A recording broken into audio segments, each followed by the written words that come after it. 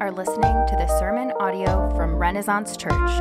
We pray that this message equips you to be formed into the image of Christ as you grow in your love of God, and it fuels you to love your neighbor as yourself. We are convinced that while this sermon audio is beneficial, it should only be supplemental and not replace local church involvement, the pastor God has put over your life, or your commitment to gather in person with other believers to make more disciples for the fame of Jesus. Peace be with you. Hey church, our passage this morning is from Exodus 34. The Lord said to Moses, "Cut for yourself 2 tablets of stone like the first, and I will write on the tablets the words that were on the first tablets, which you broke. Be ready by the morning and come up in the morning to Mount Sinai and present yourself there to me on top of the mountain. No one shall come up with you, and let no one be seen throughout all the mountain. Let no flocks or herds graze opposite of the mountain." So Moses cut 2 tablets of stone like the first, and he rose early in the morning and went up on Mount Sinai as the Lord had commanded him, and took in his hand 2 tablets of stone. The Lord descended in the cloud and stood with him there and proclaimed the name of the Lord. The Lord passed before him and proclaimed, the Lord, a merciful, the Lord, a God merciful and gracious, slow to anger and abounding in steadfast love and faithfulness, keeping steadfast love for thousands, forgiving iniquity and transgression and sin, but who will by no means clear the guilty, visit the iniquity of the fathers on the children and the children's children to the 3rd and the 4th generation. And Moses quickly bowed his head towards the earth and worshipped. And he said, "If now I have found favor in your sight, O Lord, please let the Lord go in the midst of us, for it is a stiff-necked people, and pardon our iniquity and our sin, and take us for your inheritance." And he said, "Behold, I am making a covenant. Before all your people I will do marvels, such as have not been created in all the earth or in any nation. And all the people among whom you are shall see the work of the Lord, for it is an awesome thing that I will do with you. Observe what I command to you this day. Behold, I will drive out before you the Amorites, the Canaanites, the Hittites, the Perizzites, the Hivites, and the Jebusites. Take care lest you take a covenant with the inhabitants of the land to which you go, lest it become a snare in your midst. You shall tear down their altars and break their pillars and cut down their Asherim. For you shall worship no other God, for the Lord, whose name is jealous, is a jealous God, lest you make a covenant with the inhabitants of the land, and when they whore after their gods and sacrifice to their gods, and you are invited, you eat of his sacrifice, and you take of their daughters for your sons, and their daughters whore after their gods, and make your sons whore after their gods. You shall not make for yourself a god of cast metal. You shall keep the feasts of unleavened bread. 7 days you shall eat unleavened bread, as I commanded you, at the time appointed in the month of Abib. For in the month of Abib you came out of Egypt. All that opened the womb are mine. All your male livestock, the firstborn of cow and sheep, the firstborn of donkey, you shall redeem with a lamb. Or if you will not redeem it, it shall break its neck. All the firstborn of your sons you shall redeem, and none shall appear before me empty-handed. 6 days you shall work, but on the 7th day you shall rest. In plowing time and in harvest you shall rest. You shall observe the Feast of Weeks, the first fruits of wheat harvest, and the Feast of Ingathering at the year's end. 3 times in the year all your males appear before the Lord God, the God of Israel. For I will cast out nations before you and enlarge your borders. No one shall covet your land when you go up to appear before the Lord your God 3 times in the year. You shall not offer the blood of my sacrifice with anything leavened, or let the sacrifice of the feast of Passover remain until the morning. The best of the first fruits of your ground you shall bring to the house of the Lord your God. You shall not boil a young goat in its own mother's milk. And the Lord said to Moses, write these words, for in accordance with these words I have made a covenant with you and with Israel. So he was there with the Lord 40 days and 40 nights. He neither ate bread nor drank water, and he wrote on the tablets the words of the covenant, the 10 Commandments. When Moses came down from Mount Sinai with the 2 tablets of the testimony in his hands as he came down from the mountain, Moses did not know that the skin of his face shone, because he had been talking with God. Aaron and all the people of Israel saw Moses, and behold, the skin of his face shone, and they were afraid to come near. But Moses called to them, and Aaron and all of the leaders of the congregation returned to him, and Moses talked with them. Afterwards, all the people of Israel came near, and he commanded them all that the Lord had spoken with him at Mount Sinai. And when Moses had finished speaking with them, he put a veil over his face. When Moses went in before the Lord to speak with him, he would remove the veil until he came out. When he came out, he told the people of Israel that what he was commanded, and the people of Israel would see the face of Moses, and the skin of Moses' face was shining. And Moses would put the veil over his face again until he went in to speak with him. Church, this is the word of the Lord. Let's pray. Lord, we thank you for this account of your people. We thank you for this account of who you are, Lord. Lord, we pray this morning that you, Holy Spirit, that you would speak through Rob, that you would ultimately change us, Lord, that you would change Rob, that you would change all of us here and all of us that are listening to this, Lord. We love you, and we thank you for what you are going to do today. Lord, we thank you for your word, who is Jesus Christ. And it's in his name that we pray. Amen. Amen. Well, what do you think of when you first think about God? It's been said before that when we think about God, the first thing that pops into our mind is the most important thing about us. So what do you think of first when you think of God? Let me put it a different way. What do you think about God's demeanor, his posture towards you when you obey? What do you think of it when you disobey, when you're riddled with guilt, when you know you've screwed up royally and you feel as if you are tarred and feathered in your own shame and your own filth? What do you think of first when you think of God? I wonder what Moses thought of God as he ascends the mountain yet again. When he pleads with God not to depart from Israel in chapter 33, verse 12, but to come with them. And the Lord listens. He says, I will not depart from you. I will go with you into the land. Or when Moses pleads for God to show him his glory, and the Lord says, I will show you my goodness.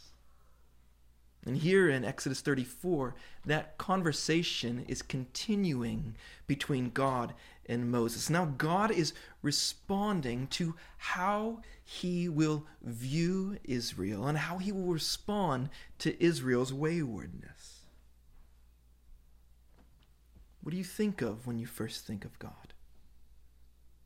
I think God wants to answer that question. I think God wants to tell you what to think of him from Exodus 34. The Lord is going to reveal first his character that is like no other. Second, he's going to reveal commands that serve as a reminder. And as a result of his character and his commands, there's going to be a changed, third point, a change that is produced by another. So what does Moses think when he first thinks about God?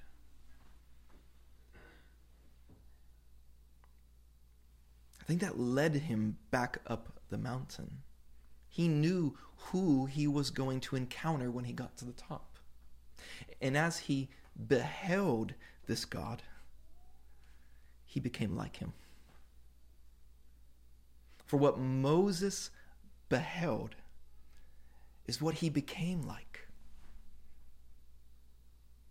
He became like the character of the God he beheld.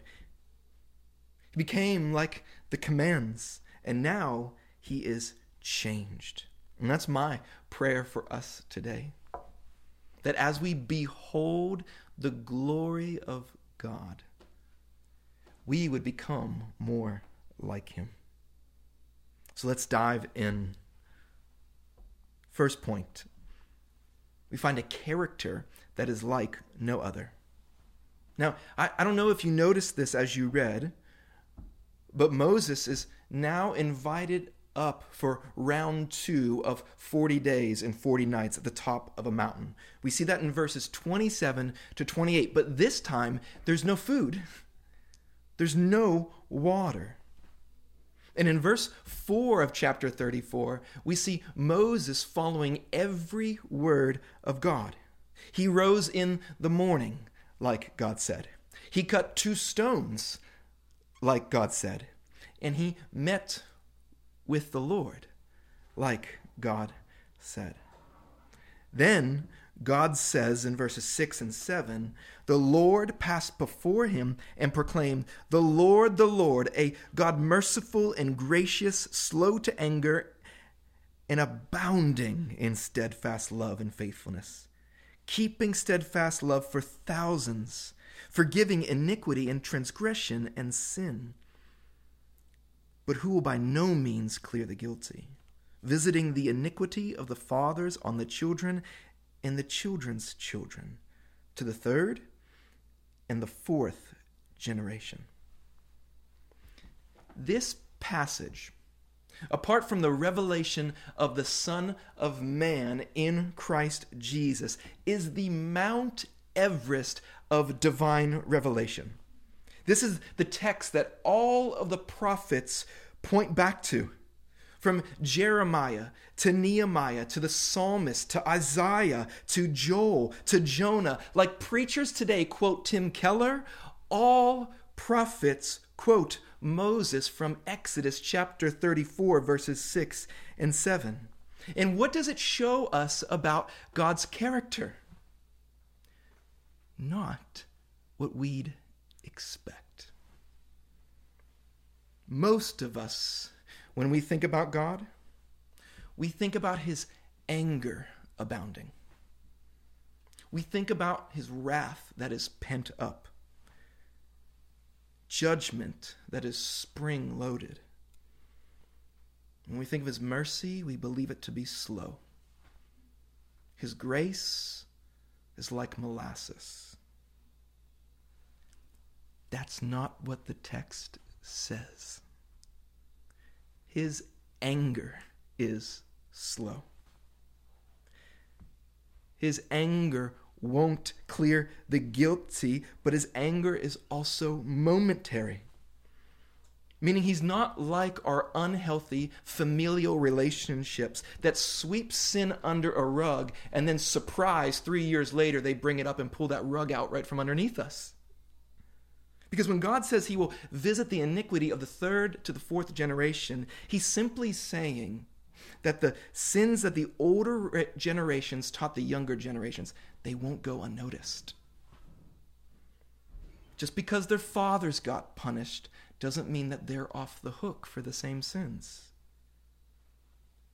He will visit those because he's a just God.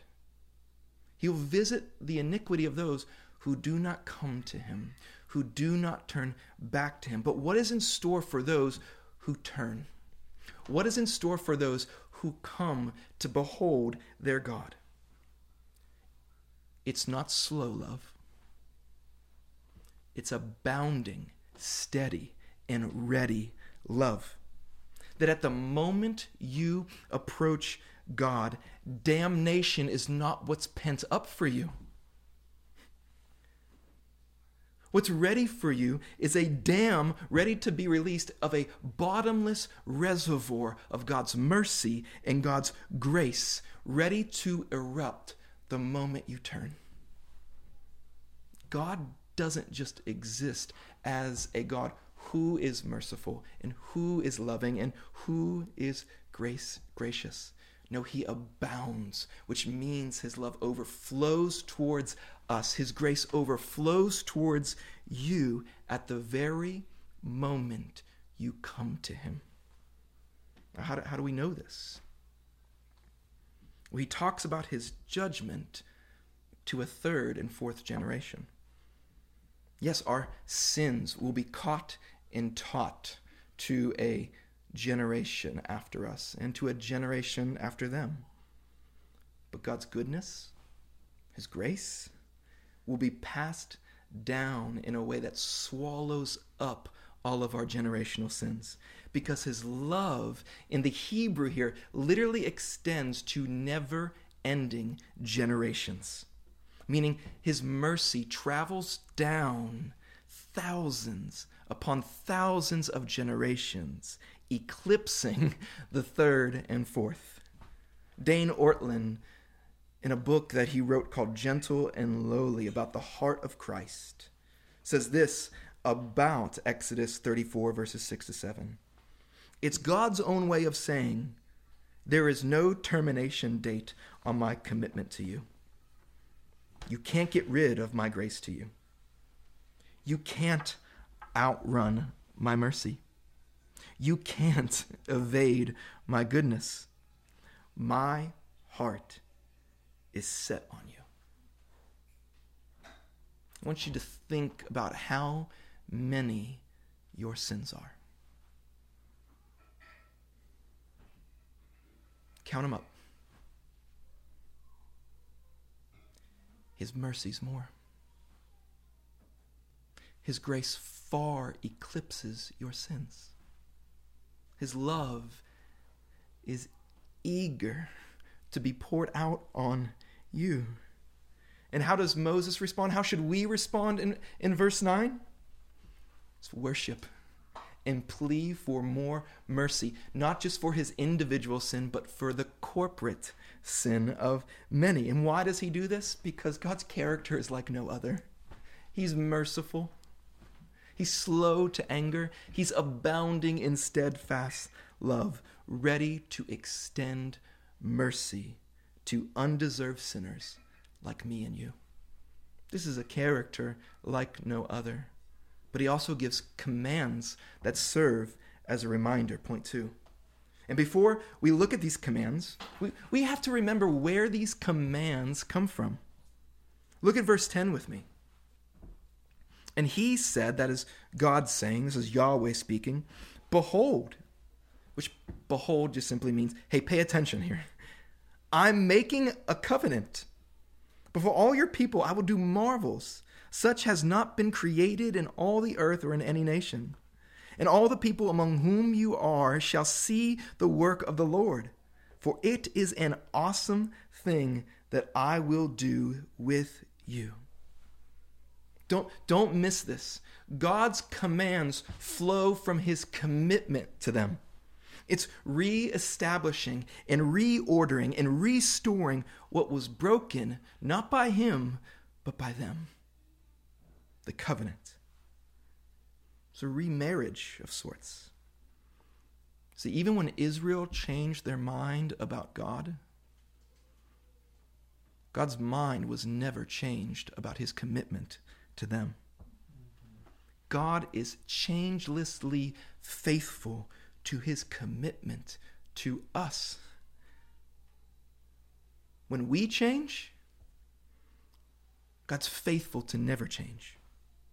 When we fail to keep our commitment to this new covenant in Christ, God never fails in his commitment to you or to me, even though they broke the covenant.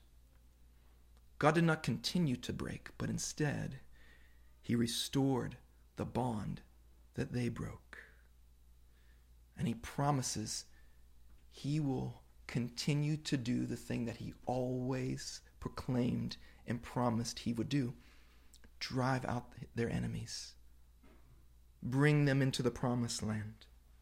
And these commands are a reminder that God is a jealous God. In fact, in verse 14, if you keep your Bibles open, the Lord's name is jealous. Now what comes to mind when you think of the word jealousy? Mostly it's not the positive connotations, it's the negative ones.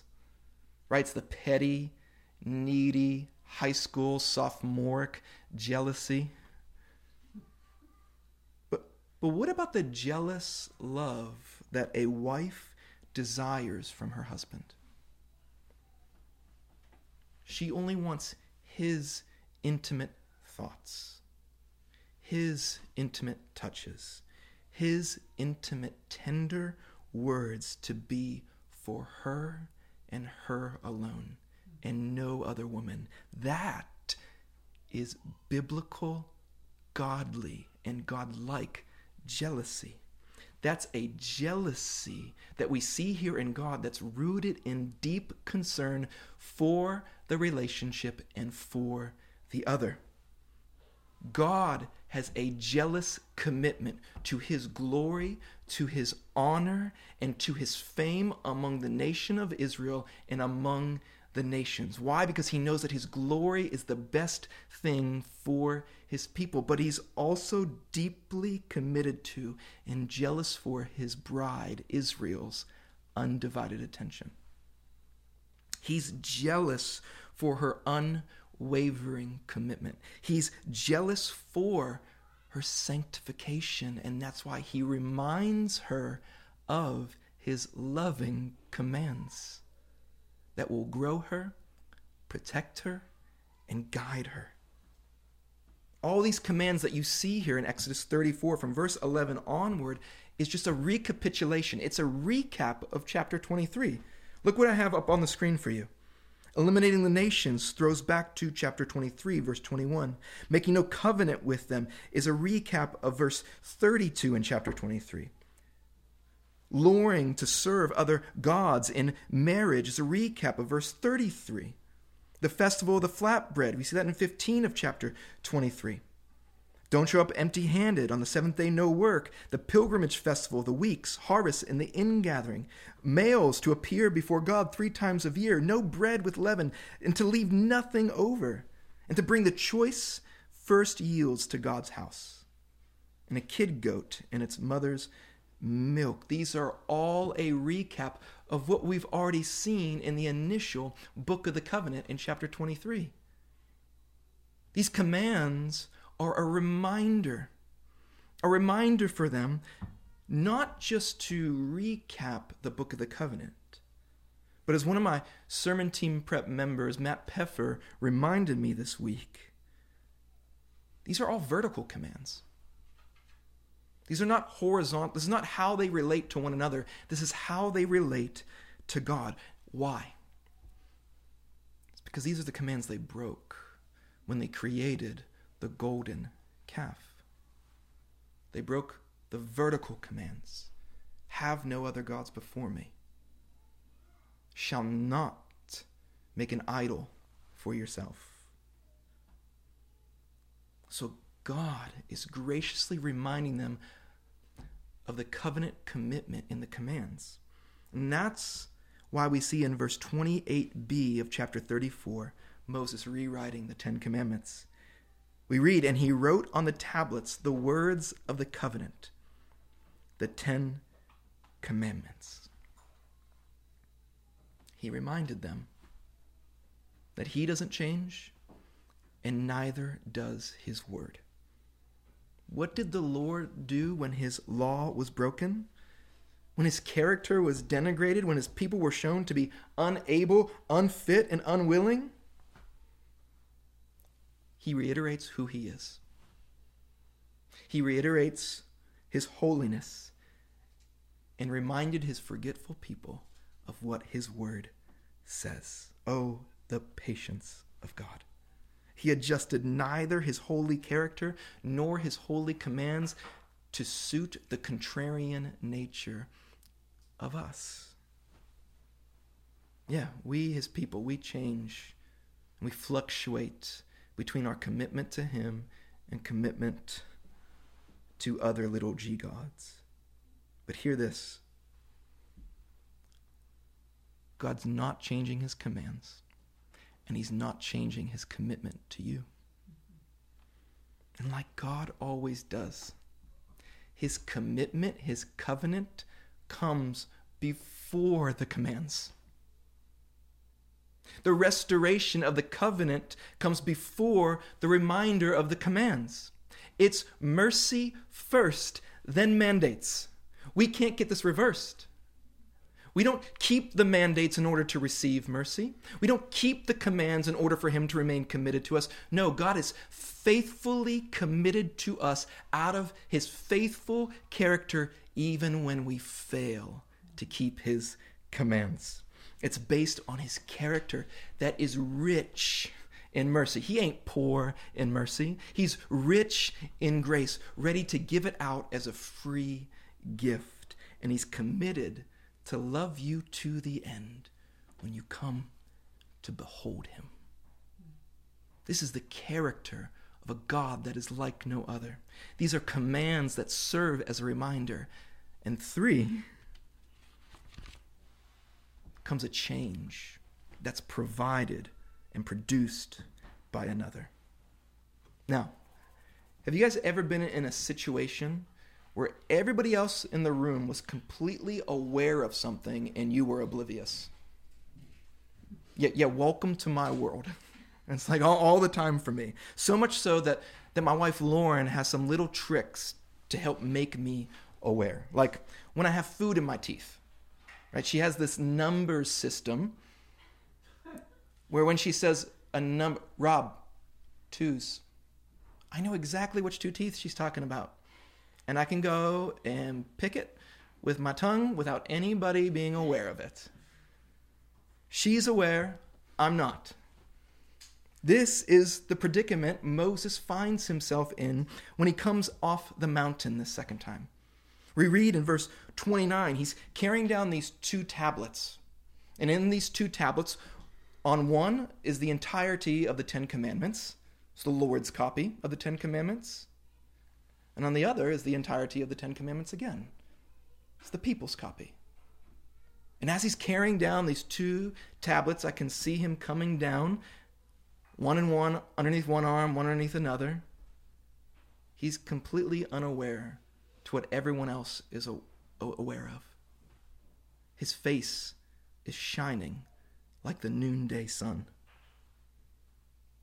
The people are wigging out. They're freaking out at what they see. They're fearing for their lives. Now, this is a stark juxtaposition to the last time he had 40 days and 40 nights up on the mount with the Lord. Last time he came down, he was angry and furious, and he broke the tablets. That's why we needed round 2. But this time, he radiates God's glory and God's goodness, and he's completely unaware. In fact, this word for shine in the Hebrew language sounds just like the word for horn. And this should pique our imagination a little bit. Why does this sound like the word horn? Remember, the people at the bottom of the mountain wanted something to represent God. They wanted something to represent a leader from God. And so what did they form? A golden bull with horns. But now we have a true and better representation of God, an image bearer who shines forth. It also sounds like the word horn. Shines forth God's glory because he beheld God's glory and now he became like the goodness and glory of God. In fact, if you keep reading in chapter 34 and verse 34, what does Moses keep doing? He can't get enough of the Lord. He keeps meeting with the Lord. Every time he went in, he came out becoming like the person he beheld. Transformed by the goodness of God, transformed by the glory of God. And he came out from meeting with God. He put a veil over his face so as to shield the people from the radiance of God's glory. How was Moses changed? How is anybody changed? Well, what you behold is what you will become like. Listen, if you want to become a horrible listener, be quick to speak, slow to listen, watch the presidential debates. Behold the reruns on YouTube. You want to become more discontent? Behold your social media feed for endless hours a day. However, if you want to become more like the God who created you, if you want to show off his goodness and his glory and his grace to everyone around you, behold your God. Behold your God in Christ Jesus, who is the full radiance of God's glory, the exact imprint of his nature. And look what will happen if we behold Christ. The Apostle Paul, as he writes to the Corinthians for a second time in verses 12 through 18 of chapter 3, he says this: since we have such a hope, we are very bold, not like Moses, who had put a veil over his face so that the Israelites might not gaze at the outcome of what was being brought to an end. But their minds, that's the Israel's minds, were hardened. For even to this day, when they read the old covenant, that same veil remains unlifted because only through Christ is it taken away. Yes, to this day, whenever Moses is read, a veil lies over their hearts. But when one turns to the Lord, the veil is removed. Now the Lord is the Spirit, and where the Spirit of the Lord is, there is freedom. And we all, with unveiled faces, beholding the glory of the Lord, are being transformed into the same image from one degree of glory to another. For this comes from the Lord, who is the Spirit. Do you see what Paul's saying in this passage? We have one job. Turn to the Lord. The glory of the Lord has another job, to transform. Our job is to turn to God. God's job is to transform us to become more like God. Our role is not to change ourselves. Our role is to turn to the one who never changes. And when we behold him, we will be changed, transformed into his glory. And who is this? It is Christ Jesus. We don't become ones who behold the law. No, we don't behold the law that we never measure up to. We behold the lawgiver and the fulfiller of that law, Christ Jesus, who measures up for us on our behalf. And when we behold Christ, he promises by his Spirit to transform us from one degree of glory to another.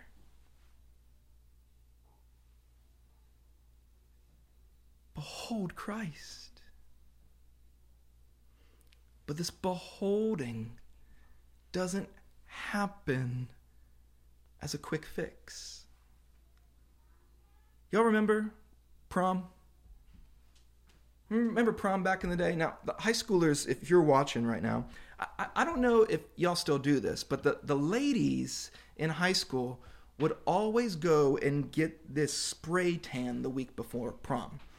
And they would come into class on Monday morning before prom with this Dorito orange tint to their skin. What do they want? They wanted instant transformation. They wanted in a bottle what the sun was meant to do over weeks. And what was in that bottle faded because it was fake. This glory and goodness Moses experienced was not a drive-through spray tan experience that is there one day and gone the next as it washes away down the shower drain. It was 40 days and more of being in the presence of God. It was ongoing meetings with God. And when Moses approached this God, when he met with God, there was no fear. There was no shame. Why is that? Well, he knew who he was meeting with. He knew his first thoughts about God when he went to go meet with God. Do you? What do you think of first when you think about God? When you approach God in his word or through prayer, or when you think about not approaching God in his word or in prayer, do you realize who you have the opportunity to meet with? See, most of you are like me. Most of the time, we often find ourselves riddled with fear. With fear to approach God because we're just tarnished in our shame and our guilt. That if we were to approach God and sit in his presence, all he'll see is our present sinfulness.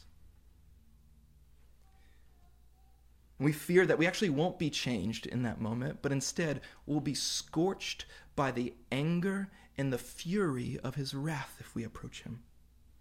I mean, this is why we settle for the Instagram spray tan devotionals instead of deep presence in prayer and in the word with God so that he might transform us by his Spirit. And it's because our minds are settled because of our flesh to focus in on one aspect of God's character. That he's not going to clear the guilty. That he is holy and he will condemn. And we forget the words that cast a shadow over the judgment.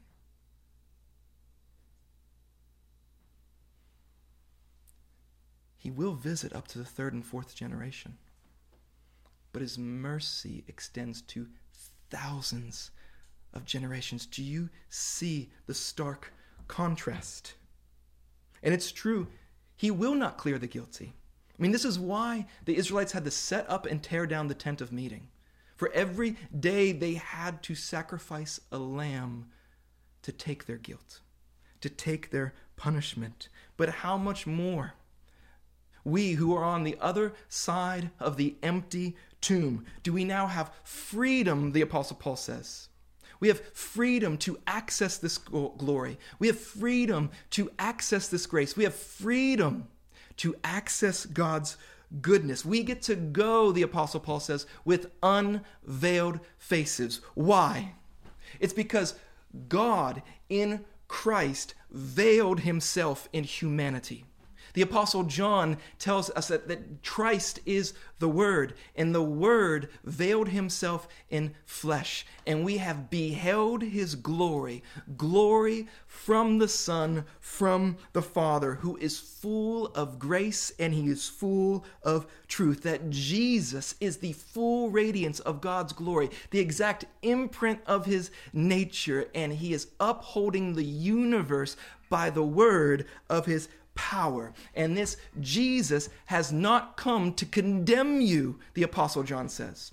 He has not come to consume you with his fury or his holy glory. No, Jesus has come to show you what God showed Moses when Moses asked God to reveal his glory. Do you know what God told Moses in chapter 33 of Exodus? I will show you my goodness. Is that what you think of when you think of God's glory? Are you moved to think about his goodness? Do you know what God has come to show us in Christ Jesus? His glory revealed on the cross. And its goodness for us because it was hell for Jesus. It was hell for Jesus one Friday generations ago. You see, the New Testament authors remind us that these commands were tutors meant to show us that we do not measure up, that we cannot keep the law.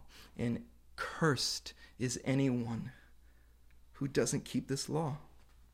But blessed are those who walk in God's commands. And do you know that Jesus walked perfectly in God's commands, that for 40 days and 40 nights he was tempted and tried like you and me, yet he was without sin. He knows your weaknesses. He knows the temptations you have, and yet he was without sin. And even though he obeyed every command,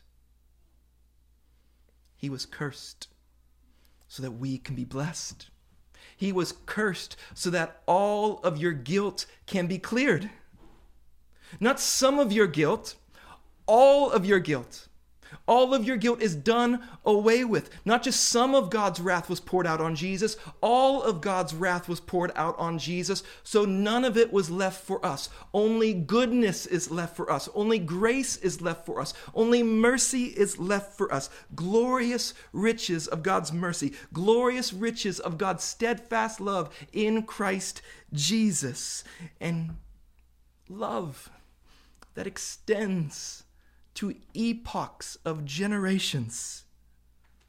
So the invitation now is to turn, to come and behold this glorious and gracious God. I read somewhere this last week that God's glorious grace, it will make you acknowledge that you can't earn God's favor, but also remove the fear of not measuring up to his standards. God's glorious grace will confront you with the fact that you're much less than you thought you were, even as it assures you that you are even more than you ever imagined, a child of God, loved and accepted. God's glorious grace will put you in your place without ever putting you down. God's glorious grace will convince you of your unworthiness without ever making you feel unloved. And God's grace, it will expose your present sinfulness, but it will also cover the sinfulness with the blood of Christ. And God's glorious grace, it leaves you less impressed with yourself and more impressed with the glory of God. This is what I love about Moses coming down off that mountain. He was completely unaware of himself, because he was transfixed with God's glory. And when he was transfixed and changed by the glory of God, his concern was for his neighbor. His concern was for others. Focus was not on himself. His focus was on loving God and loving others. And isn't this what the townspeople said of the disciples of Jesus in Acts 6:4? They can tell that they spent time with Jesus. Oh, may that be true of us, that when people see us, they know that we have spent time beholding Jesus, because they see us becoming like Jesus. So I invite you to come, to turn to the Lord. Come and behold this wondrous mystery we sing. Christ the Lord upon the tree. In the stead of ruined sinners hangs the Lamb in victory. See the price of our redemption. See the Father's plan unfold, bringing many sons to glory. Grace unmeasured, love untold. Come behold the wondrous mystery. Slain by death, the God of life. Oh, but no grave could ever restrain him. Praise the Lord, he is alive. What a foretaste of our deliverance. How unwavering is our hope. Christ in power resurrected, as we will be when he comes. We will become like what we behold. What a foretaste of our deliverance. What do you think of when you first think of God? Oh, I pray that it's his glorious mercy, his glorious grace, his glorious steady and ready love, ready to be poured out on you, that it transforms you and frees you. And as you behold him, you become more like him. When you behold his mercy, you will become more merciful. When you behold his grace, you'll be marked by graciousness. When you behold his love, you will become more loving. When you behold his glory, you'll become more like his glorious Son Christ, who promises to transform you by his Spirit, that same Spirit that raised him from the dead. So come behold your God, so that you might be transformed into the image of your God, who is Christ. Oh, may this be true by the Spirit. Let us pray. Father in heaven, thank you that you are not like what we often think you are.